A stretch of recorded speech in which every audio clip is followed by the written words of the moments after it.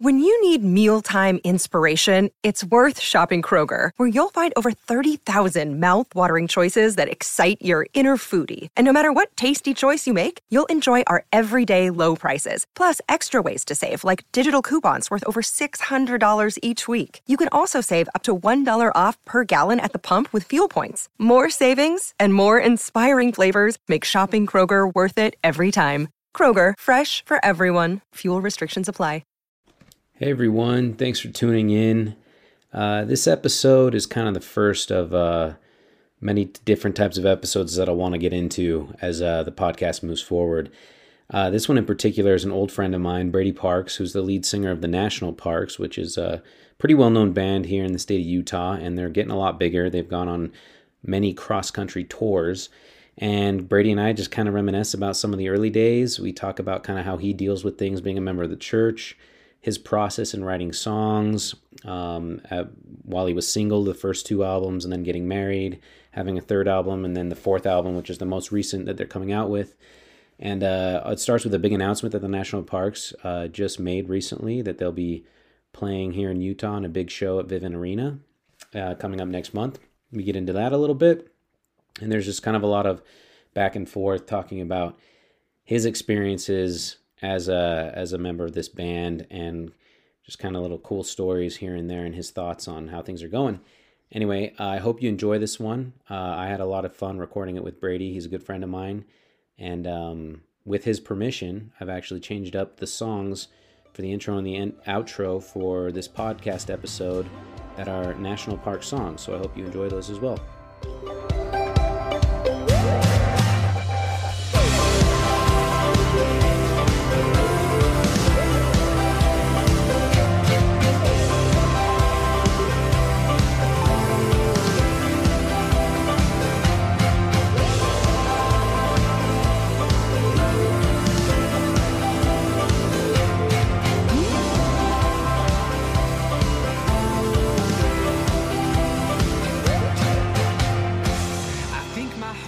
Brady Parks, how are you doing, man? I'm good, bro. Thanks for having me on your podcast. I'm stoked about this. Dude, thank you for taking the time out. I know you're busy. In fact, so busy that you actually had recent big news that you guys all were coming out with just last week. I think it was last Thursday, right? Yes. So we're pumped because we are officially playing our first arena show, which is crazy. That's right. Yeah. Which will be the first... Oh, go ahead. Sorry, go ahead. No, by all means. I was just saying, yeah, it's a big day today because tickets officially went on sale as we're talking, and it's just fun to see people's reaction to it and kind of just the hype. I think people are just ready to kind of do stuff like this again and see live music, and we're certainly ready to play live music again, so it's exciting. There's no question about that, man. People are chomping at the bit, it seems like. Plus, the good news on the side is that COVID numbers seem to be going down. It's kind of on the decline, so I think that gets people a little bit pumped. The weather's getting a little bit on the warmer side. Totally. And so all of that kind of added into that. It is exciting, and it's exciting for you guys. So naturally, you get to come on my podcast to promote it because, I mean, who better to reach your audience than 40 of my listeners, right? Dude, we need all 40 of your listeners at the show. That's right. That's what I like to hear. Speaking of which, and big announcements. Well, actually, I do want to cover this a little bit more. This is the first show in Vivint Arena since everything got closed down, right? Yeah, it is. It's the first show there, but they've been doing stuff. They had, obviously the Jazz are playing and they have fans in attendance at Jazz games. They had Monster Truck Rally, 4 nights of that. And Disney on Ice is coming, I think, next month too. So they've been busy. They've had, they've been doing this for a while. And so that's why we felt like it was kind of the perfect time to do it, is because they have this system in place already where they're having fans at the show or at their events. And so, yeah, it's perfect timing. Speaking of the Jazz, have you come around to them yet? Or are you still freaking holding on to your Nuggets, man? Holding on to my And I don't mean that. That's not an innuendo. That was perfect, though. Dude, I have come around. I'm a Jazz fan now. Have you really? Okay, now you're just a bandwagoner. Actually, go back to your Nuggets, dude. Dude, it's been a few years though, man. It's been a few years. I've been on the Jazz bandwagon. Yeah. Well, and that does make sense because the Nuggets did actually just freaking beat the Jazz last year in the playoffs. And so, unlike this crazy come from behind series victory. So the fact that you're still with the Jazz, welcome, man. We're glad to have you. It's good to be here. And you know, it's so hard to like live in a place for so long and not root for the team here. You know, that I have to. Well, and it's so hard to not root for any team that has a Donovan Mitchell type player on it. Dude, he's just so fun to watch, and he's got such a great attitude. It's really cool to see all that. Dude, he's amazing. He's so fun. Yeah. I mean, obviously the Nuggets have Jamal Murray, but it's just not the same thing, I feel like. That's not. Donovan's another level, dude. He really is. So along the lines with this Vivint Arena announcement and how exciting that is. Speaking of which, actually, who are you playing with? I saw the Strikes on the list, and they're one of the openers. Yeah, so we're playing with the Strike and an artist called Tishmal, who's amazing. So it'll be a really fun show. Yep. And you guys are headlining, if I'm not mistaken. We are, yeah. We're throwing it. We're putting it all together and getting out there for it. Dude, I love it, man. It just shows that you're just dedicated to your craft. You're wanting to just make things happen. You're not waiting for it to come to you. You're making it happen, which reminds me, you guys were going to do a kind of festival type show series or whatever down in Zion National Park last summer before things really got shut down for good. And you kind of, obviously you forced your hand and you had to adjust and kind of indefinitely postpone that, I guess. But what's the status of that and kind of how did that come together? Yeah, so the original idea came from releasing our album that we just released called Wildflower. We really wanted to make the release of that really special and do this celebration, and felt like the perfect place was down at Zion National Park, which means a lot to us as a band. And it's just amazing. It's so beautiful. This venue we were going to play at is like a mini version of Red Rocks in Colorado. And we're getting our favorite artists from around here and just kind of going to make it a big festival. And that's how it was born. And then kind of COVID came and we postponed, and then had to postpone again, cancel it for last year. And so we're currently looking at dates for later this year, and just kind of keeping an eye on the situation and seeing if things are going to start opening up, getting more back to normal by the fall. Because we definitely want to do it at some point. And if not this year, then next year. Like, we're going to make this festival happen for sure. I love the idea. Have there been shows in that venue before? Or like, how does the venue even look? Like, what you say it's, I mean, sort of like Red Rocks, but I'm guessing in terms of landscape and what's available out there. Like, is there a stage? Is there like a natural amphitheater? How does that work? Yeah. So it's an amphitheater that's, it seats, I believe, 1,500 people. And they do shows and plays and stuff there. It's kind of like a Tuacahn. And but it's not Tuacahn, right? It's not Tuacahn, no. Yeah. But we actually it's right by Zion. Tuacahn is like it kind of in the heart of St. George, and Zion is out a little bit more out east. Right. Yeah. It's like you pretty much are in Zion National Park. You're as close as you can get without getting inside the park, which is crazy. That's awesome. Yeah. That is crazy. So yeah, hopefully we'll make that happen soon though.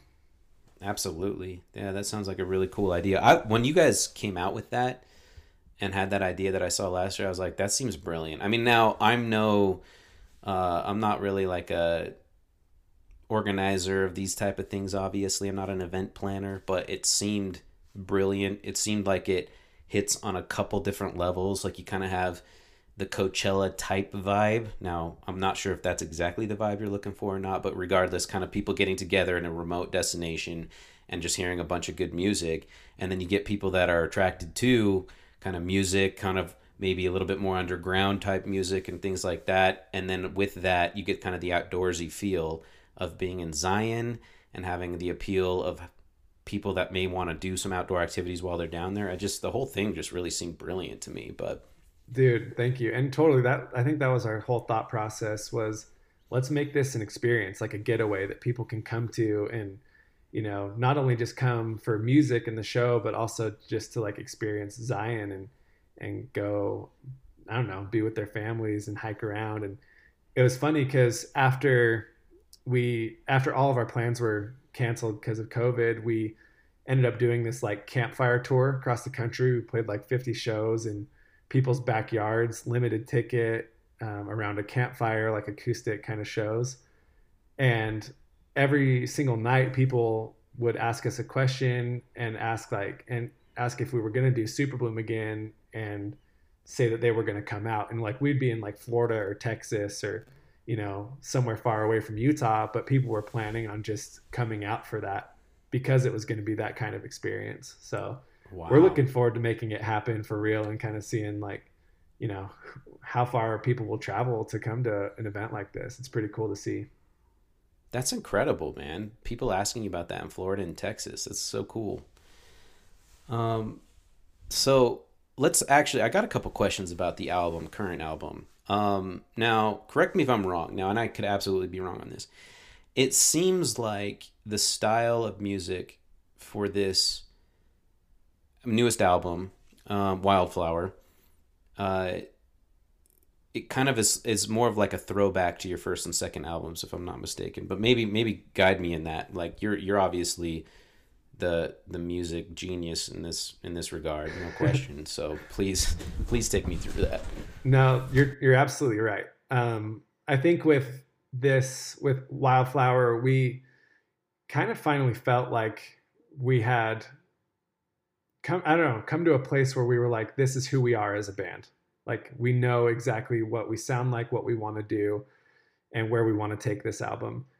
And I think it was kind of a mixture of all of our albums in a way. And it was a very liberating album to write, because with some previous albums, like, we almost felt like we were being pressured into chasing trends, or, had to have these radio hits or tried to fit a mold of like what the music industry would want us to fit, to try to get recognized that way. And with Wildflower, we just kind of threw all of that out the window. We're like, we don't care about any of that. Like, we just want to do what is authentically us. And so I wrote like 40 songs for this album, and it was just such a, like, I don't know, freeing experience to be able to just write and not like feel pressure one way or another. And I think the result was definitely kind of stepping back into our roots and kind of owning that, and, embracing that folk nature kind of vibe that we've had in past albums. So yeah, I think you're spot on with that. Man, I love that because I was kind of thinking about it more, and if I may, please. The first album and the second album seemed really, really driven by your emotion specifically, and kind of a lot of the songs you wrote about were essentially, a lot of them were about love, if I'm not mistaken. Yeah, is that fair? Definitely. Yep, absolutely. And you were single when both those albums were written. Yes. Did that play a role in it, and kind of your writing process, and kind of how you go about sharing these emotions? Yeah, I think so, for sure. I mean, it's really easy to write about heartbreak because there's such like a raw emotion. And so when you're single and dating, obviously you go through a lot of ups and downs like that. And you kind of just working through those emotions. And I think that was a lot of the first and second album. Being married to Megan has been like the greatest thing in my life. And honestly, at times it's kind of hard to write when you're like happy or content with how things are going. And so I think it was like a learning process in figuring out kind of like what to write about, where to find emotion, and kind of just like paying close attention to what I'm feeling in every aspect of life, whether that's my relationship, or whether like a big part of this Wildflower album was writing about the dream of music, writing about the ups and downs, almost treating it like a relationship, like unrequited love at times, ups and downs, and just really paying attention to like my emotional state trying to pursue a dream of music that at times doesn't feel like it's trying to pursue you back, if that makes sense. No, that makes a lot of sense. And that's actually, I think that's a pretty profound way of looking at it, and pretty insightful on your part, because it's hard to be introspective about these things, I'd imagine. Maybe artists are built a little different than most people in that respect, the talent, if you will. But I was wondering about that, because it did seem like you have two similarities between, or I mean, sorry, you have some similarities between this newest album and the first two, but you have very different phases of life. And so that's fascinating to me, that you were able to kind of pull from the same emotional chord, but about kind of different circumstances and things like that. And that makes so much sense, and I think that's really cool. I mean, I'll be honest, when Time came out, I was like, I love this song. Like that. Oh, dude, thank you. That's awesome. Dude, Time, like, it was, and I like a bunch of your songs, don't get me wrong, but of your new songs too, especially, but Time specifically hit in a way where I was like, this was the band that I knew when they came out with that first album, and then the second album was just kind of a nice compliment from that extended off of it. And it was a nice way of kind of being reintroduced to how this band was brought up, and I loved it. I even texted you. I don't know if you remember. You did. But I do remember. Yep. I was like, I got to reach out, because this is just a beautiful song, and it's like an awesome throwback, kind of emotionally and musically. But anyway, dude, that's I'm just fangirling. No, that's really interesting to hear coming from you, because like you've literally been around since the band decided to have our name be the National Parks. Like you've been, like me and you walked around and asked restaurants if we could put flyers in their restaurant about the band. Like that's right.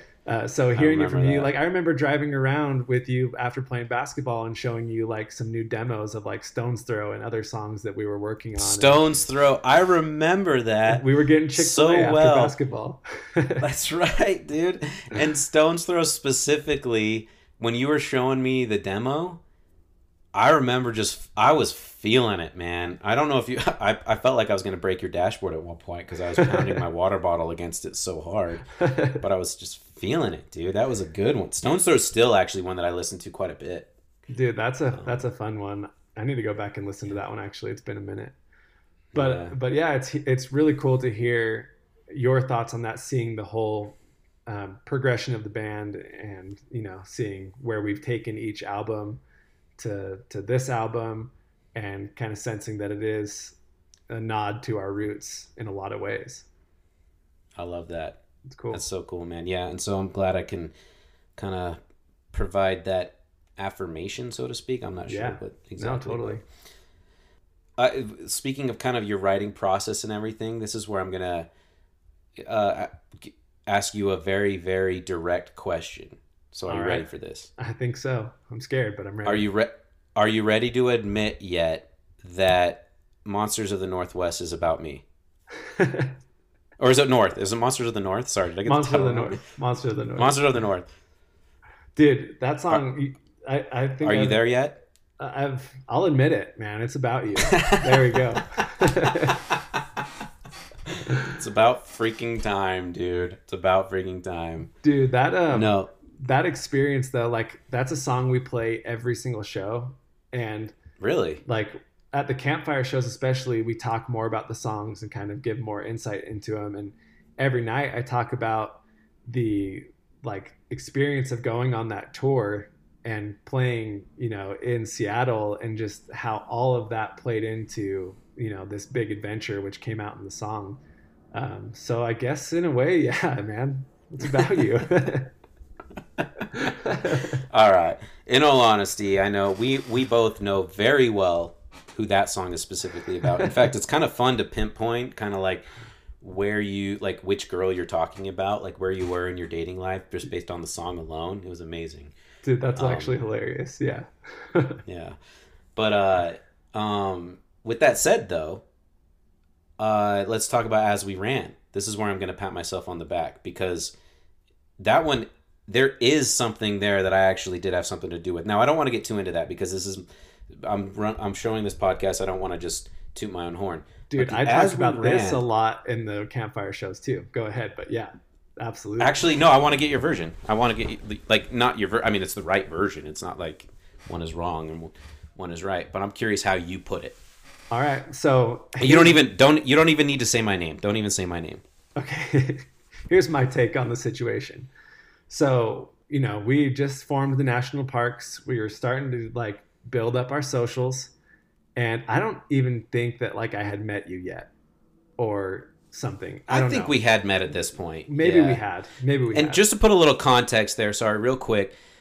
A good mutual friend of ours was managing you guys right as you started. And right. I went to high school with him, and he was one of my best high school buddies. And he knew that at the time I had been doing some social media stuff specifically for Paul Millsap, who was playing for the Jazz at the time, who's now in the Nuggets. Go figure. Oh, yeah. There's a lot of parallels in this already.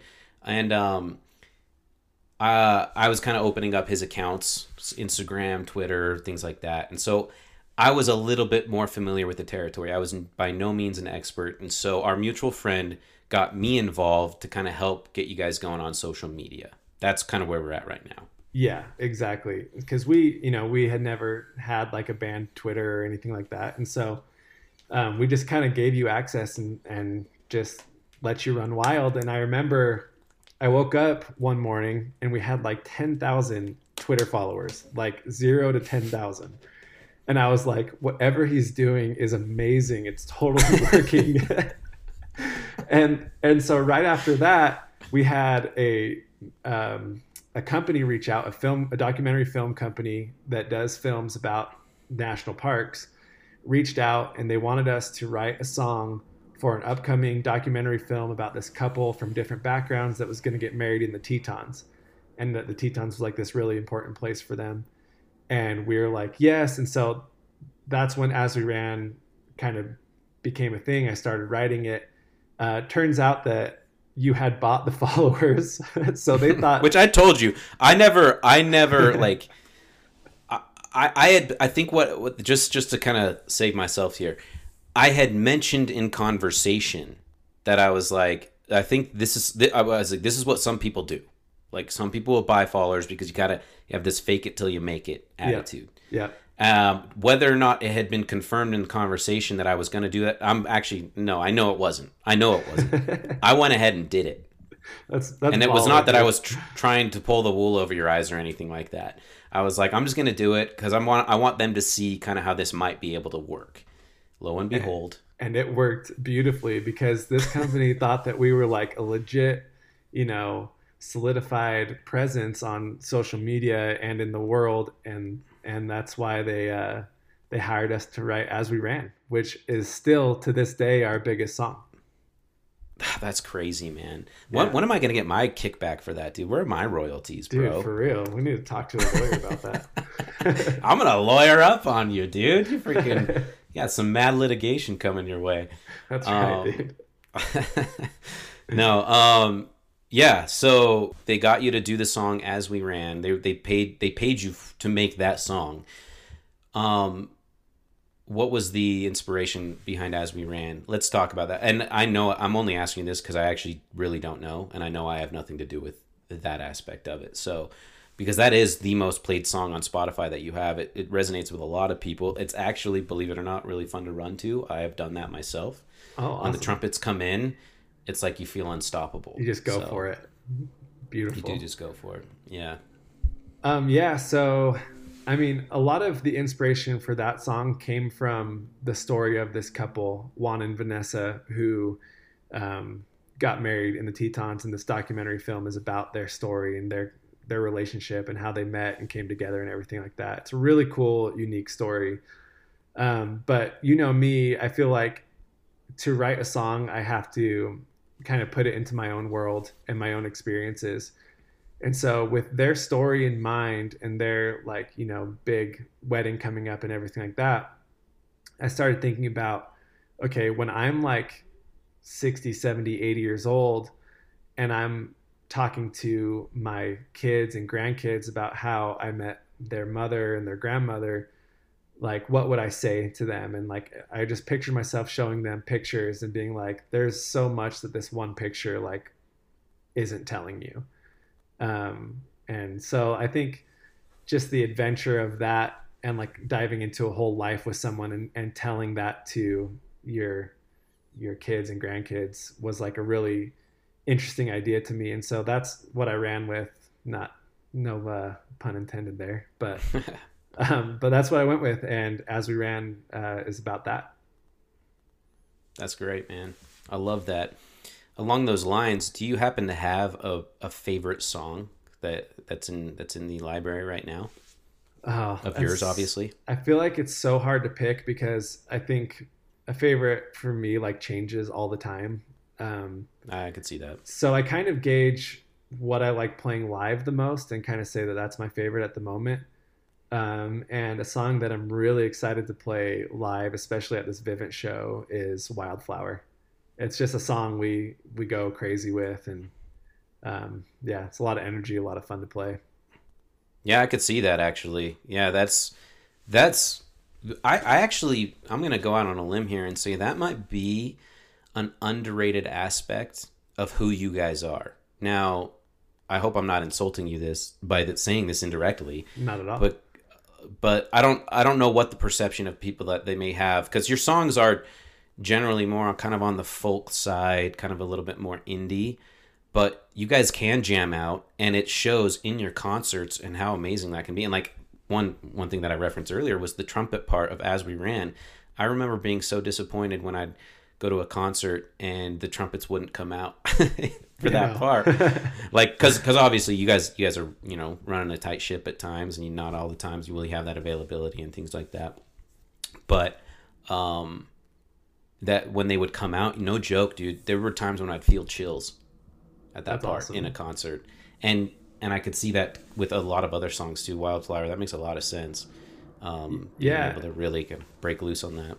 Yeah, I think that's something that we take really seriously is our stage performance and trying to bring the best show to people when they come and see us. And even though we do have songs that are mellow and we, have a chill vibe at times, there's a lot of times where things go crazy on stage and it gets very, very dancey, very energetic. And yeah, that's why I like playing a show like this one that's coming up is going to be such a breath of fresh air for us, because we've missed that energy that we get from the crowd, and that, we're kind of all in that sharing that same experience together, just in that moment, experiencing the same energy and kind of going crazy and getting lost in that. And so that's something we're really excited about again. What's the date for the show again, by the way? I think you said that earlier, but I'm wanting to revisit that. Yeah, so that's March 20th at the Vivint Arena. And how much are tickets? It depends. So there's 3 levels. There's the floor seating, which is $70 a ticket, but they're groups of 4. So it's like you have to go with a group of 4 and be in a pod together. Is it $770 each? Yeah, 70 a person. 74. So it's not 74 the 4. So you'd have to buy $280 worth of tickets in order to go, it sounds like. Exactly. Gotcha. And then there's the lower bowl, which is $40 a ticket, and there's groups of 2 and groups of 4 that are able to sit together in that. And same with the upper bowl, but that's $30 a ticket. Gotcha. Very cool. That makes sense. I mean, you're going to have to, obviously there's going to be different stipulations for this moving forward. They're going to have a slow rollout, and it's going to have to be very methodical. That makes a lot of sense. Yeah, and they're limiting tickets. Like, I think there's going to be about 3,600 people at that show, and the Jazz are currently allowing a little over 4,000, I think, at their games. And so it's just interesting to see, what's happening because of COVID and how things will start opening up little by little. Yeah, no doubt. I'm hoping that we can get back to normal pretty soon.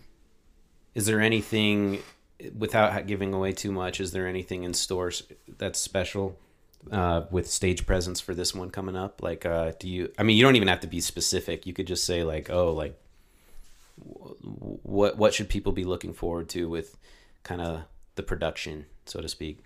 Yeah, definitely. I think we are doing everything we can to make this the best show that we've ever done. And that includes upping our game with our performance, with the lighting production, just with like what we're doing with each song. We're kind of making this an experience, and we want it to feel like you're not just coming to watch a band play 3 songs, but that it's going to be like, I don't know, a very real experience that everyone can be involved in.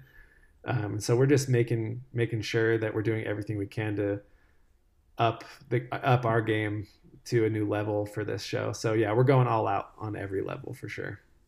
I love that. And that reminds me actually a lot, and maybe I'm wrong here because I'm like, once again, I'm not that connected musically or anything and don't specifically have an eye for any of this, but that seemed like a big emphasis that Imagine Dragons put on a lot of their own shows, that it was like Dan Reynolds getting out there and like banging on the drums himself in a concert just to kind of get people riled up. Does that sound familiar at all to you? Oh, totally. Yeah. And I think, I still remember going to Imagine Dragons shows a few years back and thinking like what they did was so amazing. And like just the way they made the crowd feel like they were a part of the show and just witnessing something amazing. Like it takes a lot of thought and a lot of effort to do that. And I respect that. And that's something that we take seriously and want to make sure that if it's somebody's first time seeing us, that they're blown away. And if somebody's seen us, 10 times before, that they walk away thinking like that was better than the last time.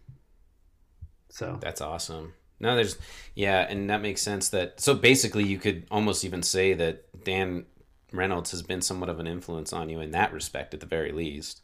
Oh, totally. Yeah. And I think there's a lot of bands like that. Like I would say one of my biggest influences for like live shows would be Coldplay. Like the way Chris Martin is with an audience, like wrapped around his finger, and the way they handle their songs and their production and their lighting and visuals, like everything is such like an experience, and I love it. And it makes me just want to go back and experience it all over again. So I would take a lot of inspiration from Imagine Dragons, Coldplay, The Killers, like any big band that I've seen live, I think has a new level of production value that you can take their ideas and bring it to your own show in some way, if that makes sense. Dude, on that note, you brought up The Killers. So I've been getting into jump roping a lot lately. Like COVID hit and I was like, what am I going to do? So I'm all about jump roping now. All these things that I've done might be the best song you could ever jump rope to. Dude, I believe that. And that song's amazing. It is amazing. I mean, it's like the tempo of it is so constant and prevalent throughout the whole song. So you're able to kind of really match that with your jumping and the swinging, and then how that gradually increases there, kind of like with the arc of the actual song itself, is amazing. And you just like start feeling so pumped. It goes on for 5 minutes and it's amazing. Dang. So I challenge you to come up with a better song than that to jump rope to. There's all right. Stone's Throw, man. Stone's Throw. You know kidding. What? Admittedly, I don't think I've ever jumped rope to Stone's Throw. Stone's Throw hasn't quite made my gym playlist, as We Ran has, but maybe I should give that a better shot next time. See what national park songs I can incorporate into. Try Blue Moonlight. That's a jam right there. All right. Yeah. Okay. I could see that. I will try that one. All right. Wow. Thank you for the tip, man. Yep. Anytime. Well, good luck with that, dude. That's going to be fun to see. No joke. I'm actually going to have to like really come out for this and see that and make that happen. Come say hi and everything. Cause dude, I would love that for sure. It has. Yeah. You talked about influences for stage presence. What about for writing and just kind of your song style and things like that? Yeah. I mean, I think I listen to so much music, and so I think I just have a lot of influences in general. But I would say that some of my biggest influences of all time would be Bon Iver, Mumford & Sons, Fleet Foxes. I would say Coldplay is in that for sure. Because I think there's a lot of different elements of each band and artist that I like to bring to our music. Like if it's the big songs that I can see playing live on a stage an arena full of people, like I definitely pull influence from Coldplay in that regard. And then if it's like, these soft, intimate songs. I would say I pull influence from Bon Iver, and production-wise too. There's so many like intricacies to what Bon Iver does, and that's something we try to do with this album. Though, was to take our sound and use a lot of acoustic instruments, but put like electronic beats on stuff, and kind of create this world that, like, the theme of this album was kind of like, we used a neon cactus in our album cover. Yeah. And so it was like a modern take on Western vibes. And so that's kind of like what we wanted to do, was bring folk into like an electronic world at times. And it was really fun and interesting to do that. And we've never kind of dabbled in that before. And it was fun. Yeah. That's cool. I like that. That reminds me, actually, this is totally off topic, but speaking of modern takes on Western vibes, Hell or High Water. Have you seen that movie? Dude, I haven't, but I heard it's amazing. It is amazing. It's basically a modern day Western. You have to check it out at some point. It's incredible, because that's what it is. It's on my list. Yeah. Dude, yeah. I'll tell you, Taylor Sheridan, the guy that he did the screenplay. He's also a director, and he's currently directing Yellowstone, the TV series, but he directed Wind River, which was incredible. The guy's very, very talented. He's the one that wrote Hell or High Water. Anyway, check it out when you get a chance. That's awesome. I will, for sure. It's incredible. Going back to that though, you've talked about your influences and kind of like how you're stunned by them and how great they've been for to shape your own, song approach and everything like that.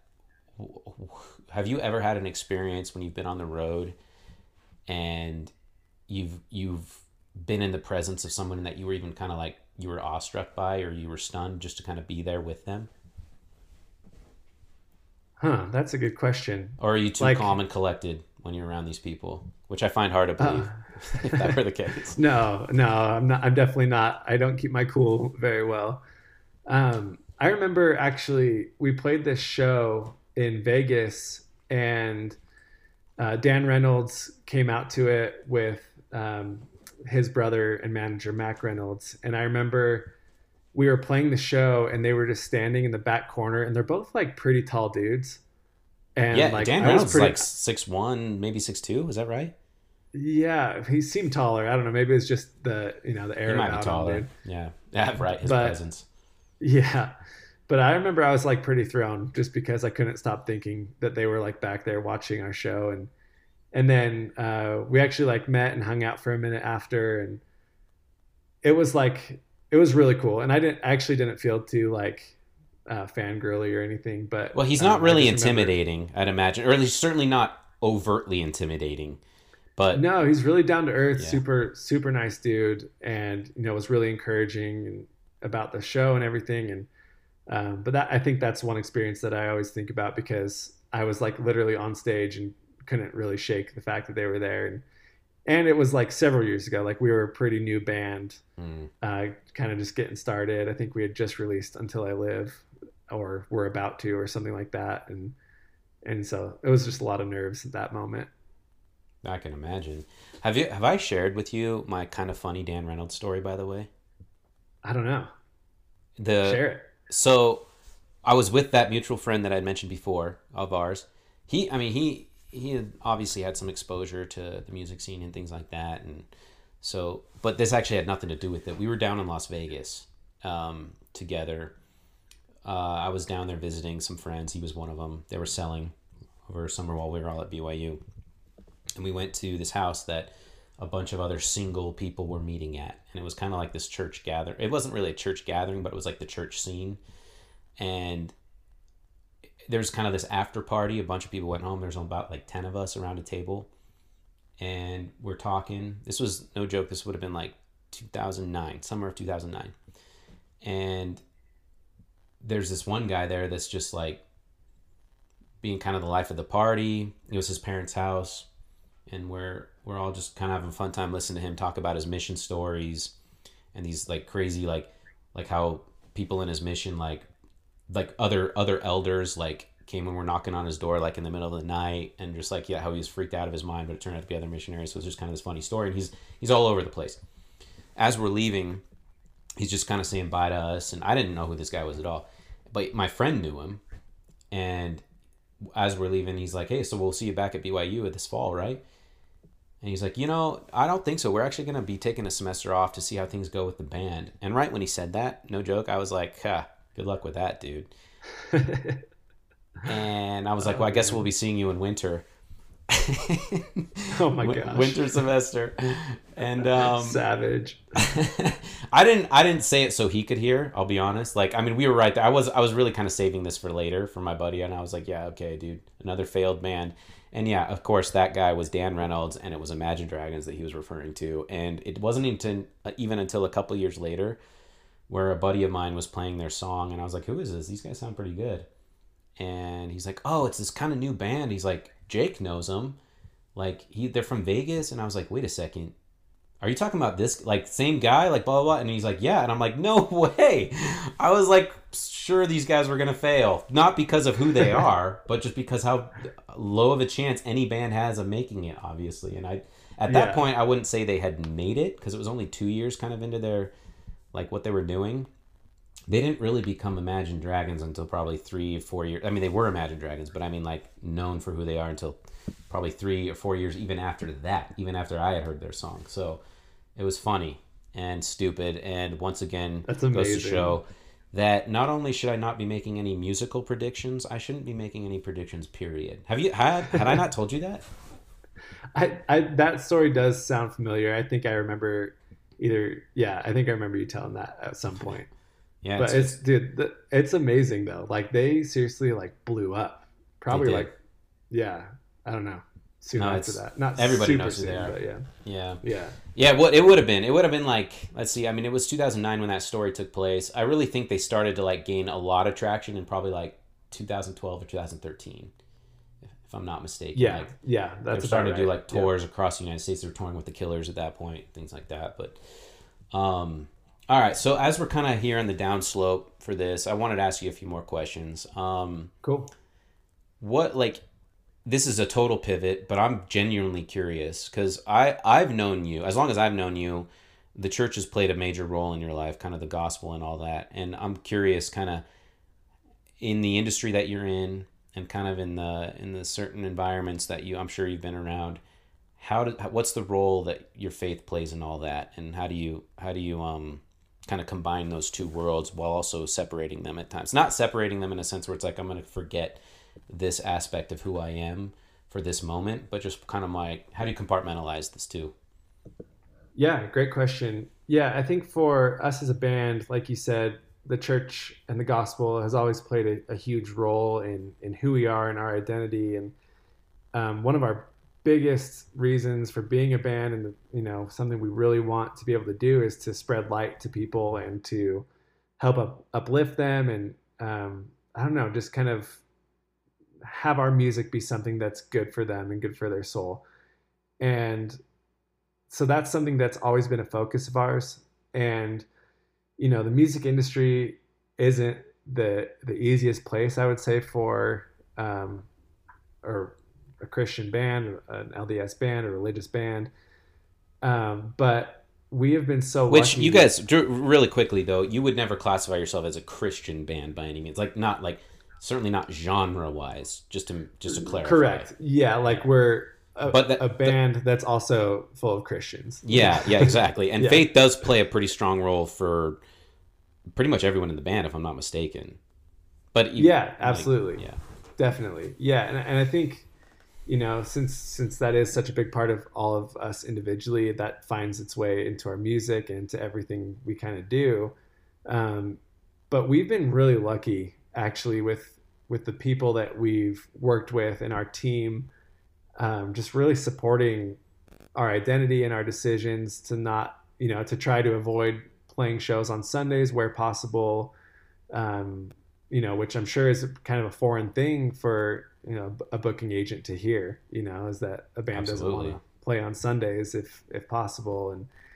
And so we've been surrounded by, like, really great people that, like, fully understand where we're coming from, fully respect where we're coming from. Like, we even went on tour with this guy named Ron Pope, who's a much bigger artist, and he's amazing. And we asked our booking agent if he would, just ask him if we could take the Sunday shows off. There was a few Sunday shows on the month-long tour, and he went back to him, and he was totally cool about it. And like, we were shocked that a bigger artist would be fine with their opener missing out on a few shows. But I think what we found is generally, like, people have a lot of respect for, other people's beliefs and stuff like that. And I think that's been really cool for us to see. So yeah, that is really cool. And I could not agree with that more. It's surprising. I mean, as you're aware, I lived in Texas, West Texas, for 4 years. Pretty much on my own. I had some friends out there, some really, really good friends were there kind of almost the whole time, but they were kind of their own family too. So it's not like we were rubbing shoulders the whole time, but it's fascinating to me how it almost seems like, now this might be a controversial statement, but it almost seems like there's more respect for the church outside of the state of Utah, outside of kind of really well-known large communities that involve the Church of Jesus Christ of Latter-day Saints. I agree with you. Yeah. I think a lot of people in other states, do kind of take it seriously and have like a respect for it that you don't always see when you're surrounded by it, I think. No, you don't. I mean, it's just kind of, if the culture is predominantly based around this church specifically, then it's almost like you lose the forest for the trees. It's like, totally. It's almost like you get a little bit too caught up in in trying to separate the two as opposed to embracing it. I don't know. It's kind of interesting in that respect. You just said something that kind of triggered that thought, but that's really cool. Yeah. I think that's, especially in the music industry, that you see a lot of people respecting that, because for as many stories as you hear about like these bands that didn't make it because these guys went on missions. I mean, how many times was that story in the New Era when we were growing up?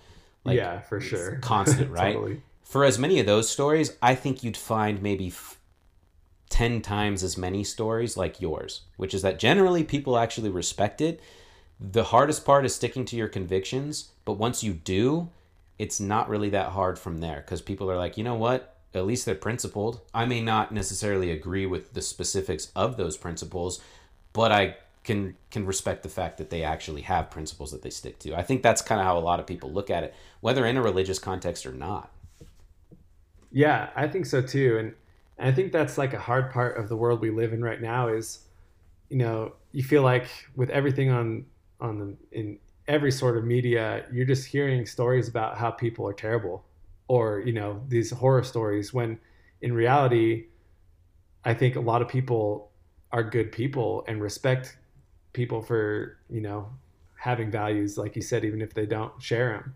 And I think that that's like something that's missing a lot in the world today, is that understanding that, hey, like, your neighbor is probably going to be a great person. Maybe they're not, but they might be. They probably are. You know what I'm saying? Yeah. Giving the people the benefit of the doubt is kind of lost on us a little bit, it seems like, more and more these days. Yeah. Totally get that. So as we're kind of wrapping things up here, I did want to ask at least one more question. I'm sure I'll have a couple more for you, but what's your favorite tour memory to this point? Oh man, that's tough. There's All right, been give me a few so then. many. If you've got a few, give them to me. I'd love to hear them. All right. Well, I would say the first one that comes to mind is the Tiny Tour, the one that you were on. Because that's right. We even made a hashtag about that, NP Tiny Tour. Yeah, we did. That's right. That was like the first big tour you guys went on, right? Yeah, it was the first shows we had ever played outside of Utah. And so I think getting on the road, dude, we hadn't even released music yet. Like, no one even knew who we were or that we were coming to play a show, because no one knew we were a band. Like, it was just like such a wild time. I've been to a couple. Yeah, exactly. But I just thought, that tour kind of gave us a glimpse of what our lives could be like if we pursued this. And I think it kind of fueled this fire within us. And so I'd say that's like one of the best memories. And then we've had some crazy ones. Like we've been through like 2 tornadoes, a nor'eastern blizzard. 2 tornadoes? What in the world? Yeah, we've had some crazy luck with weather on the road, like bad luck. Crazy bad luck, that is. Yeah. So like there was one time where the van we were in broke down, and me and Maddie had to go. Maddie was our tour manager at the time. We had to go like get the van towed while the rest of the band stayed at a rest stop. And then, wait, wasn't I there for this one? Wasn't this coming from Colorado? I don't think you were there for this one. Oh yeah, no, wait. No, because we were in Illinois when this happened. Oh wait, that's right. That's right. That's when you discovered that you guys got ripped off on the tour bus that you bought. But I think we met up in Colorado on that trip, didn't we? Or something. Like you were there. Like we went to Freddy's. Was that the trip? Was that the same one? That could have been the same one. But it might have been. Yeah, and I think I even brought my niece and nephew or something like that because they lived out there at the time. That's right. But there's something. I don't know if we might be confusing a couple here, but maybe not. But there was another time it broke down when I was with you for sure. I was not in the Illinois one, but like a tire blown out. It didn't really break down, but a tire blew out. Oh, the tire blew out. Yep, dude, that was coming back from Aspen. Yep. Yep. I remember that one. I actually have more on that one in a sec, but I'll let you finish. Sorry. Okay. So yeah, we left the rest of the band at this truck stop. And me and Maddie got the van towed. And then Maddie was like, okay, I have to stay with the van. You go get a rental car and see how much you can pile into it, because we had a show that night in Nashville. And so I go and I walk to an Enterprise rental car. The biggest car they had was a Jeep Compass, which is a pretty small Jeep. It is, dude. I drive a Grand Cherokee, and I'm like always surprised. Like when I see Compasses around, I'm like, how is that a Jeep? That's like half the size of my car. Yeah, totally. And so I go back to where our car is towed, and I get, just kind of as much as I could, which wasn't a lot. And then I go pick everyone up. But as I'm picking them up, I noticed that like the sky starts turning like this weird color green. The clouds are starting to like morph, and there's wind that's starting to blow like branches across the street. And I'm like, oh my gosh, there's going to be a tornado. That probably came as a direct result of your expertise from watching Twister growing up. Oh, great movie. Right? Helen Hunt holds up. At the finest for sure. Holds up, by the way. I watched it not too long ago. It's freaking... Dude, I need to take a dive into it again. Yeah, it's been a minute. So I rush over, I grab them, we pile everything on our laps, literally to the ceiling of this Jeep Compass. And as soon as we close the doors, it's like downpour, like I've never seen before. And so we're driving, and like we're in the middle like of this tornado, and like after a while, finally it starts like thinning out. And we made it through and played 2 shows in Nashville that night. And actually, like 3 members of the Head and the Heart came to one of our Nashville shows, and we hung out with them after. So ended up working out. That's dude. You know how I feel about the Head and the Heart too. I love those guys. Oh yeah, they're awesome. Which ones were there? John was there, and what was his name? Oh man, what's his name? Oh, Kenny. Yeah, John and Kenny were there. Which one's Kenny? He plays the keyboard. Okay. John's the one that sings Rivers and Roads, right? No. So John's the other guy. Oh, he's the other guy. He's the one that's he's like the main guy. Now. Yeah, the main guy. Yeah. Like he's singing all their stuff. Yeah. Yep. He's good. Yeah. That's cool. Awesome. Man. That's really Jeremiah cool. was the guy that. That's right. He did kind of have like a mountaineer type name for sure. Yeah. Yeah. That's funny. So, okay, that is a crazy experience. What do you have anything else off the top of your head? I'll just stick with those ones for now. I'm sure there's plenty more I could dive into, but those are some of the most memorable right now. I love that, man. That's really cool. So speaking of that Snowmass tour, when we went out to Aspen, which I was a last minute addition to that, and also funny note to as well is that that was the first time Megan, your wife, I almost said current wife, like you've been married before, or that you will be married again. Sorry about that. Your wife, all good, who plays the violin in the band, that was her first tour with you guys, wasn't it? And she wasn't even a permanent member of the band at that point, right? that was like, yeah, that was her first kind of run with us, I think. I Yeah, think that's right. Yeah. and Sydney couldn't play that show, Sydney so wasn't there. So Stephanie maybe came with us and That's right. and filled in. Yeah, That's right. Yeah, that's so funny. I remember, like, that was and I was a last minute addition to that trip because I think Josh couldn't make it, and so they're like, "Hey, we could use somebody else," and I was like, "Sure." It turned out to be the best hotel I've ever stayed in my life. dude, I've actually that still tell people hotel about that. was amazing. It was crazy. It was crazy. I tell people, like, when you stay in a hotel where they let you keep the robe, like, that tells you something, and You know you're in a good place. exactly. Yeah, that's how you know. And you were definitely not dating Megan at that time. In fact, I think you were dating somebody else even. I think you were dating that Probably. You Are Gold girl. Maybe. Yeah, probably. Yep. Which good thing Megan has blonde hair, because now you can just pretend that song was about her the whole time. Yeah, totally. Because that's where the gold comes from thing anyway. Yeah. Yeah, that trip was amazing, and I remember specifically, and this is where I want your thoughts on this too, because I think it's really cool what they said. Jamestown Revival, who was a band that I knew about and was excited to go see before we even went on that trip, because I was like, oh, that's cool, they're going to be out there playing. I kind of just happened upon them on one of their songs, and I was like, this is a good sound.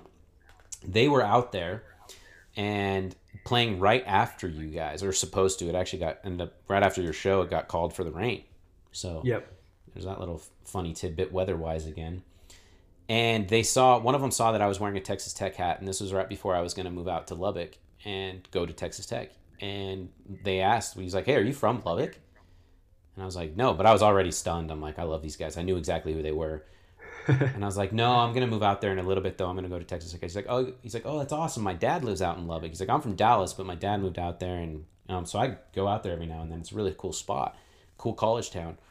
And so we were just kind of talking, and I don't know if you remember this, but obviously they kind of like rubbed shoulders with us a few times, because later that night you played a show at a little venue, like kind of this, not a little venue, but it was like kind of this bigger bar type area. A lot of people came to it. It was a really fun time. Yeah, it was like a little after party thing. Exactly. Yeah. And Jamestown Revival once again was playing right after you guys. This time they actually did, and they put on a good show immediately. I remember it was awesome. Yeah, they did. It was so good.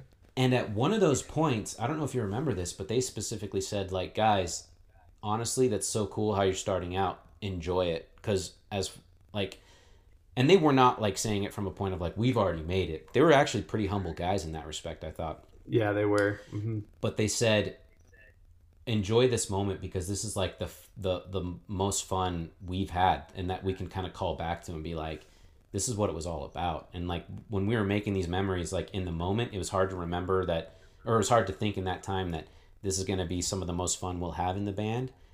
But that's what he was saying. He was saying basically, don't forget the memories that you're making right now, because it's something you'll remember forever, and you'll really grow to appreciate it. Dude, totally true. Like, I do remember that, and I remember like how cool they were and how cool it was to like hang around them, because I knew that big song of theirs too that you were talking about. California, right? Yep. Yeah. California. Yeah, that's right. Yeah. Nailed it. That song dude. is awesome. That song is awesome. Dude, that's what I do, man. Just kidding. That was horrible. That's staying in, dude. That is staying in this podcast. You got to take sure. that out. Nope, not gonna happen, man. But here's the thing: it is what you do, and you do it well. Brady, this was a blast, man. Thank you so much for taking time out. I know you're a busy man; you got a lot going on, but thank you for doing me this favor. Honestly, I would love to have you on again at some point, if you've got free time in the future, because it's just fun to kind of throw back, kind of go over these memories, talk about where you're at, and get your insight on some things. It's really cool. Dude, yeah, of course. Thanks for having me on, and let's definitely do it again. It's fun just catching up with you, man. It's been too long, and so thanks for having me on the podcast. Likewise, man, of course. And I just love getting your take on things. It's nice to just converse with you, even in a general sense. It has nothing to do with kind of what you're doing right now musically, but just kind of your points of view on things, I think, are really cool. Yeah, likewise. Right back at you, dude. All right, thanks, brother. You have a good one, and good luck with everything. Awesome. Thanks, Harper. Love you, man. See ya. Love you too, bro. Peace.